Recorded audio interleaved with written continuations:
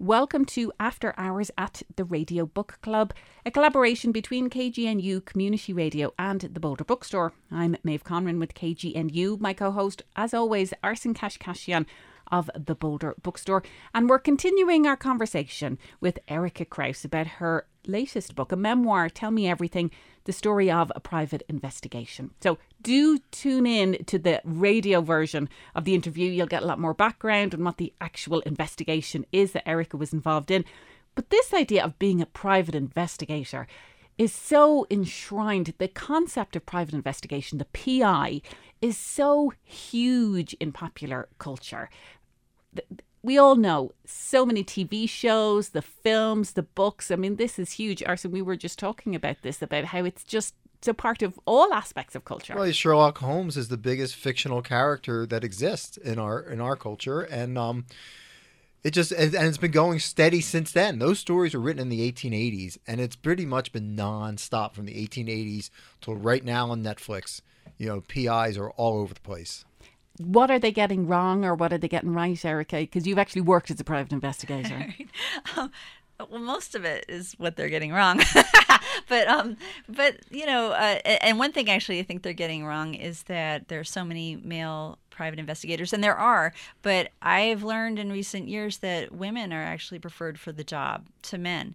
So if you know, if we were being representative, most PIs in popular culture would be female. And it's always been that. And why is that? Because people open up to women more. Women are not considered to be threats as much, honestly, or important sometimes. So people will tell you more if you're a woman. And also, a lot of the people who have more to say are often women, because women become repositories of facts, you know, around them. They know what's happening in their community. They know what's happening, you know, in other spheres. People just tell them more. So women talk to women more than women talk to men. I mean, that's really the premise of the whole book, Tell Me Everything, because, you know, you start the book and really your career as a private investigator started with this encounter with an attorney in the bookstore where he just says, how, you know, he sort of starts talking about his life and am I doing the right job? And he's like, how am I telling you all this stuff? I don't tell this to anyone. And it was just the fact that you have had this experience, you say, throughout your life where people will tell you stuff. I mean, tell us about that, being the kind of person where people, random strangers, will divulge their deepest secrets to you. That's always been the case. I mean, inappropriate things too. When I was a kid, people tell me things that, you know, I didn't even understand sometimes. And I don't know what that is. I think part of it is just being innocuous, you know, having that kind of face where you look like somebody's third grade best friend, or you look like someone knew once, or you just look like nobody. And I think that makes people feel more comfortable. But beyond that, honestly, I think it's just people want to talk. They want to tell people their stories, and I tend to be very curious, and I ask nosy questions, and I ask inappropriate questions, and maybe shock aside, people really do want to answer those questions. But what impact does that have on you, though? Do you become the repository then of their secrets, or what defences do you have to put up so you don't then absorb all of this stuff? Especially the case that we're talking about, the Title IX case. You were hearing all kinds of stuff. I mean, and there was so many parallels with your own, you know, personal experiences. What defences then do you have to put up so that you don't go home at night and just want to, you know, dive into the bottom of a bottle of gin because you're hearing just the most awful stories? Maybe you're assuming that I had a healthy relationship with this job, and I didn't. I was incredibly porous, and I did take everything on, and I did want to dive into the bottom of every kind of alcoholic bottle you can conceive of. And I didn't have healthy boundaries. I still don't really, which is part of why I'm not doing it now. But I've never been able to be callous about that job. So one of the things, you know, reminded me, I was a journalist before I was a bookseller for a few years, and obviously Maeve is a journalist. And one of the tricks of the trade for journalism is sometimes just staying silent, because people will feel the need to fill the silence. Did you find that to be true as a private eye, and sometimes be surprised by what might come out of silence? That was my favorite trick. And even like, I'm sure you do this with the radio, right? Because if there's silence, it's uncomfortable, right? And people feel the need to fill it, right? But yeah, most people we're trained to fill silence, and people will over talk if you just physically close your mouth.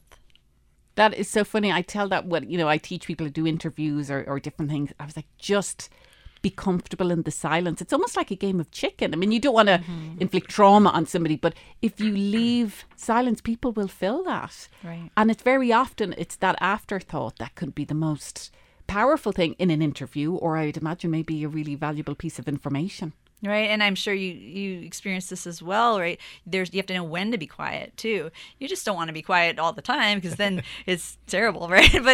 But when someone is teetering, when they're about to say something, when they want to say something, you just stay quiet an extra 3 seconds, 5 seconds, doesn't take much, and then sure enough, they'll tell you that thing that they want to tell you. Also, people tell you a lot at goodbye.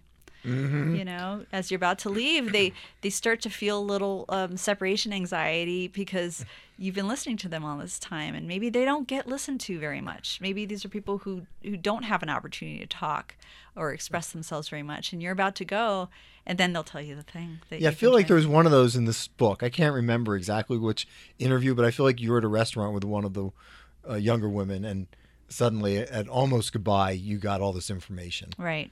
I had a question for you, Maeve, if that's okay. It's a podcast, right? Go for it. I was a print journalist. If you have 3 to 5 seconds of silence, that's fine.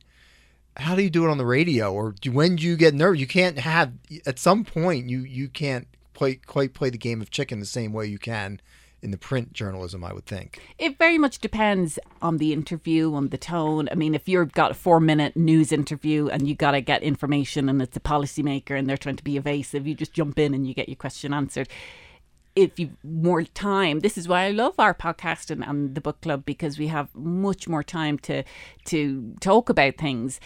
It's kind of like what you said, Erica. You can't be silent all the time, but there are certain places in a conversation or in an interview where you're getting to an emotional place, or you're getting to a place where there's more, and it's those. And so I suppose it's just about leaning into that a little bit. But one of the big things that I always tell people is just get comfortable with that, because as humans we're not comfortable with that, and we want to jump in with the yes, aha, and the exclamations. We call them positive affirmations, which ruins audio for radio and podcasting. So you get very expressive with nodding heads and smiles or concerned looks, different things like that. So you're still communicating with the person you're speaking with, but you don't want to jump in and step all over their story, because that'll just ruin the audio.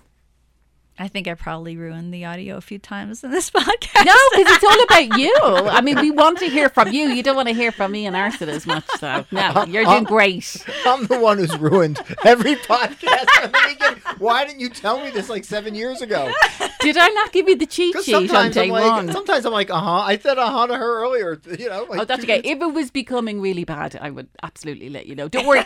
It really becomes apparent when you're editing it afterwards. You're like, I gotta shut myself up, because I'm guilty of it myself. So it's interesting. But what you're describing there about getting people to tell you things, it's almost like a psychologist. I would imagine it's a similar dynamic that you have, albeit, you're not developing an ongoing relationship per se, but you are having to really develop relationships, because if somebody is giving you valuable information, you need to try to persuade them to maybe do a deposition or be part of a case. So what are some of the methods that you do that, or maybe that's a cynical way of saying it, that how do you develop that trust with somebody? Because sometimes it's contentious.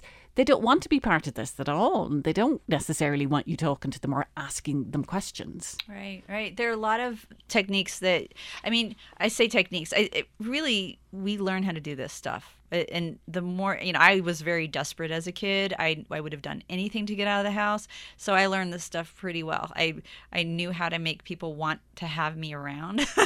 And I knew what those things were, right? But that's just regular socialization. But there are a lot of other techniques that you can kind of use in the conversation, mirroring techniques. You sit the same way. If someone's nodding, you nod. If someone's, leaned forward, you lean forward. And when they lean back, you lean back to give them space, So there's body language kinds of things you do. There's, alcohol never hurts. It always helps. Same with food. And also there's something that I used to do quite a lot, which is if I wanted information, I gave information. So I would say, hey, this is what we're trying to find out. And I would be very transparent about it. I tried never to lie. But I would say, here's what we know. And sometimes I would give them information they didn't know. And, given the ages of most of the people I was talking to, they were college age, they love gossip. They want to know everything, right? They're curious. So I would get a lot of information by being very open with the information I had to give and being very open about what we didn't have and what we needed.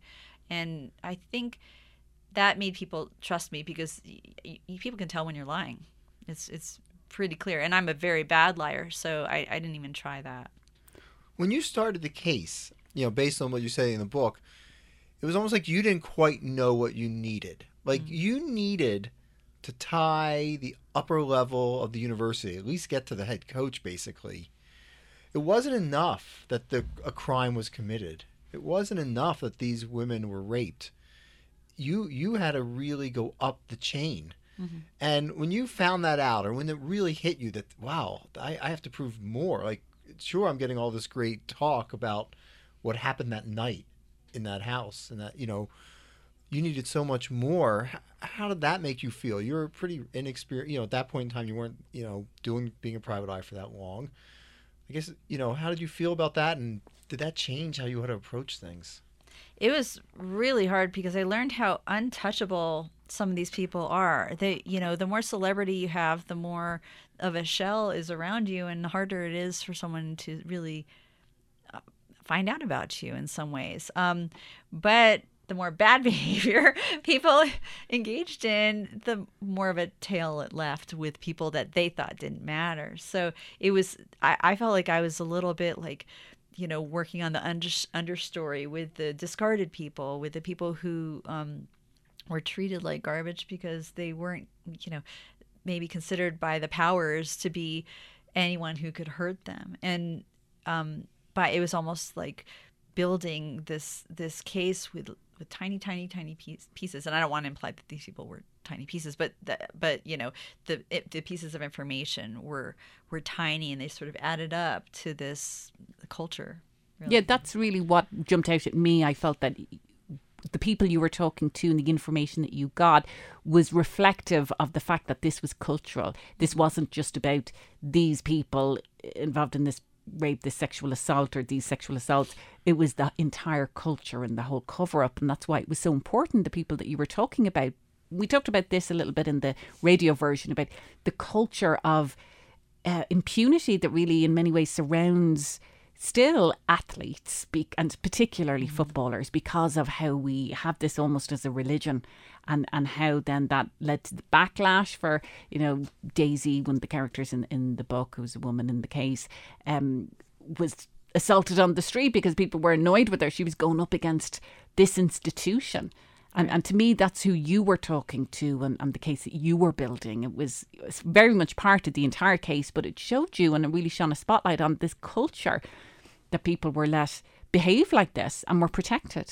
Right. It was kind of like death by 1,000 paper cuts, that like there was the occasion of the lawsuit, which was this big sexual assault, but there were so many others that we uncovered along the way, and other just violations and misogyny and problems and financial breaches and corruption and judicial corruption. I mean, it was turtles all the way down. I mean, it was amazing, like, to see at how many levels this one case touched all these different societal problems. So as we started this podcast conversation talking about the private eye's role in our culture, and how they're seen. Have you seen, and you talked about what they all get wrong. Have you seen, since you've done this, is there anything you've seen in popular culture, movie, book, whatever, that gets to a little bit of what you experience? Do you have a favorite Or maybe they don't get anywhere near you, but you still have a favorite one, there's something that rings true to you at all. I haven't yet found anything that where I'm like, oh yeah, that's how it is. But I loved that show Lie to Me, where there are these deception experts. Now they take it to an extreme, I think, where you can really, positively tell that someone's lying, which is you really can't. You can't do that. But there are a lot of the things that in the show where I was like, oh, I use that. Oh, I do that. And I don't think they indicate necessarily lying, but they do indicate internal conflict. And I would notice, if someone like shrugged a little bit while they were talking with one shoulder, I'd be like, okay, I have to lean into that, or if they made this little micro expression, like I think I talk about it in the book a little bit.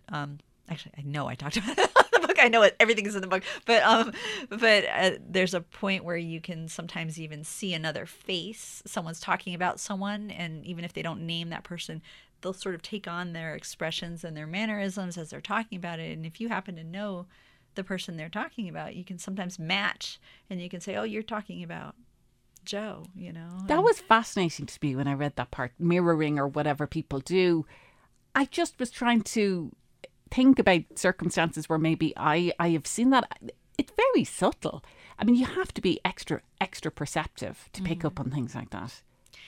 Yeah, or desperate. Really, I think perceptive people are often desperate, and I know that was true for me. I just have a lot of hypervigilance, and hyper alertness because of some of the things I've been through. So I'll pick up on things just because I'm always looking for a problem.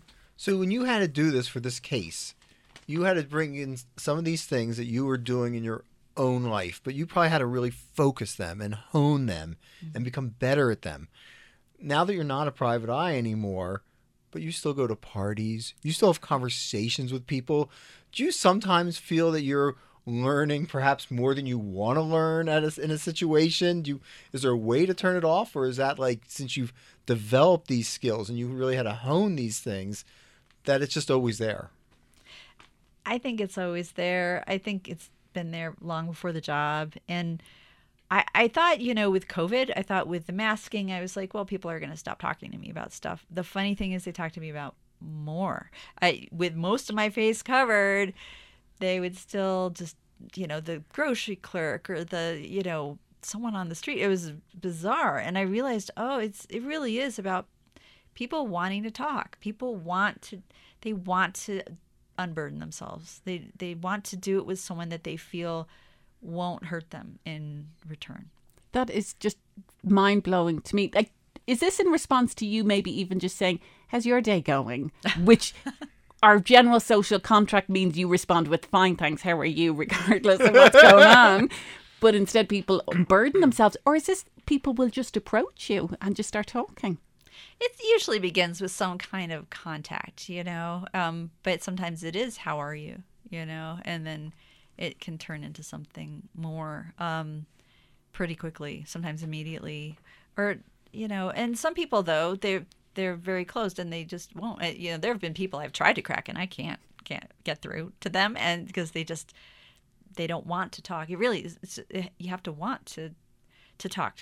No one can force you. So do you think you'll go back to writing fiction, or have you gone back to writing fiction, or will you become a serial memoirist? It's hard to stop telling the truth once you start telling the truth. I'm just going to say, I keep having all these ideas for essays, but then I'm like, oh gosh, then I have more legal problems and more backlash. So it's a commitment in a different way. Like nonfiction is a commitment, and you have to be able to not only write the thing, but stand behind it and fight for it afterwards. Whereas fiction, the fight is up front, and then you can let it go, and hopefully it'll get published, and then and then it's a lot easier on the back end. So that's definitely the siren that's calling me right now. Well, there's also a very personal impact on being a memoirist. I mean, you're exploring your own pain, and we've spoken that these are really two stories. It's your own experience of being abused as a child, and actually there was a piece in the book where you say some people become private investigators to cope with their own pain, and you mentioned John Walsh, who's the host and the founder of America's Most Wanted, who started that show because his own child was abducted, and it's a horrifying story, kidnapped and killed. Did this help you cope with your own pain, being a private investigator in this case, on a very similar case because it was about sexual assault? I think it did. I think the reason it did is that the case ended well. I mean, it put us through hell the whole time. It wasn't, it was 5 years of of uncertainty and some serious lows where we thought all was lost. But I think in the end, to feel that we made a difference, that we did change something, that did help me personally, because I couldn't change what happened to me. I was too young and I couldn't have changed it anyway. So for me, the only thing that's ever helped me is action.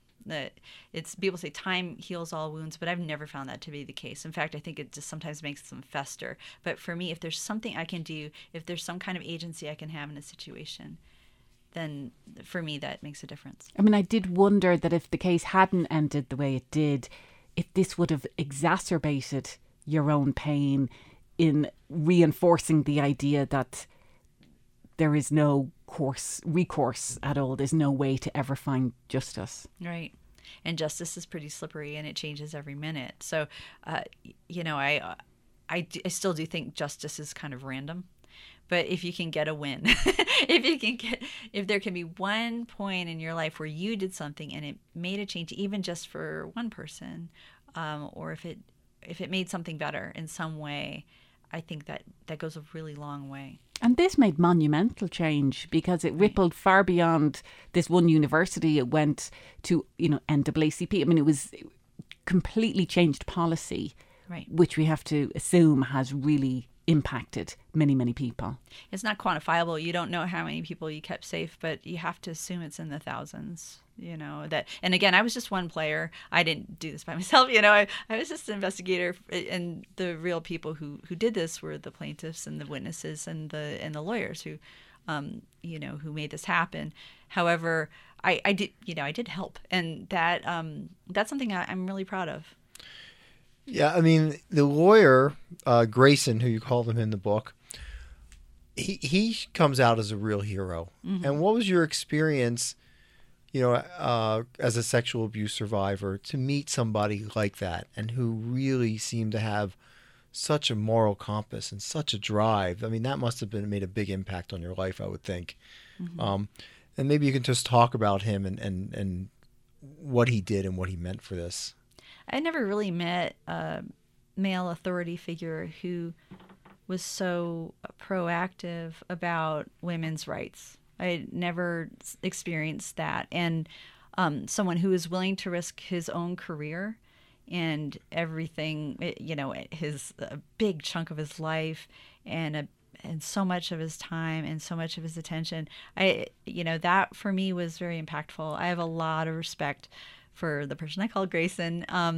He's still a great friend, and I just think he's a genius, honestly. But also he's it's pretty amazing to put yourself on the line to try and change law to help people that belong to a gender you don't even belong to. That was very meaningful to me. The book's been out, for a little bit now, a few weeks. What's been its impact? It's been great. It's gotten good, good feedback from people and from critics and all that. But I get emails from people, which is pretty amazing. People will say, this book helped me, and here's how. And that always makes me cry, and I get very shy and have trouble responding. But that. That I really treasure that. There's also been some backlash, and that's been interesting as well. like I said, with nonfiction, you have to fight for it afterwards. And I've talked to some other memoirists who have experienced similar kinds of things. And we have focused so much really on the story of the university because it was such a huge story. But as we've said, it's your own story woven into it. I would imagine you telling your own story has touched many, many people who have never told their story to anyone. Yeah, I didn't those either. The kind of folks that you're hearing from? Yeah, I hadn't either, and so I think it's hard. And there will be people who write me and they'll talk about the book, and I know they're talking about themselves. You know what I mean? Like there's a kind of code, there's kind of this unwritten thing that happens, and you can even read in an email where there's this, almost like this nod you give each other, so I do feel like in some ways like a book it's like the hub of a wheel, and it can draw different communities together in ways that you can't otherwise, right? So, if I read this book and you read this book and we both have an emotional experience about that book, that joins us together even if we never meet. And that's the magic of a book, I think. Well, the book in question is Tell Me Everything, the story of a private investigation, and it is written by our guest at After Hours at the Radio Book Club, Erica Krause. Erica, thank you. Thank you. Thank you so much for having me.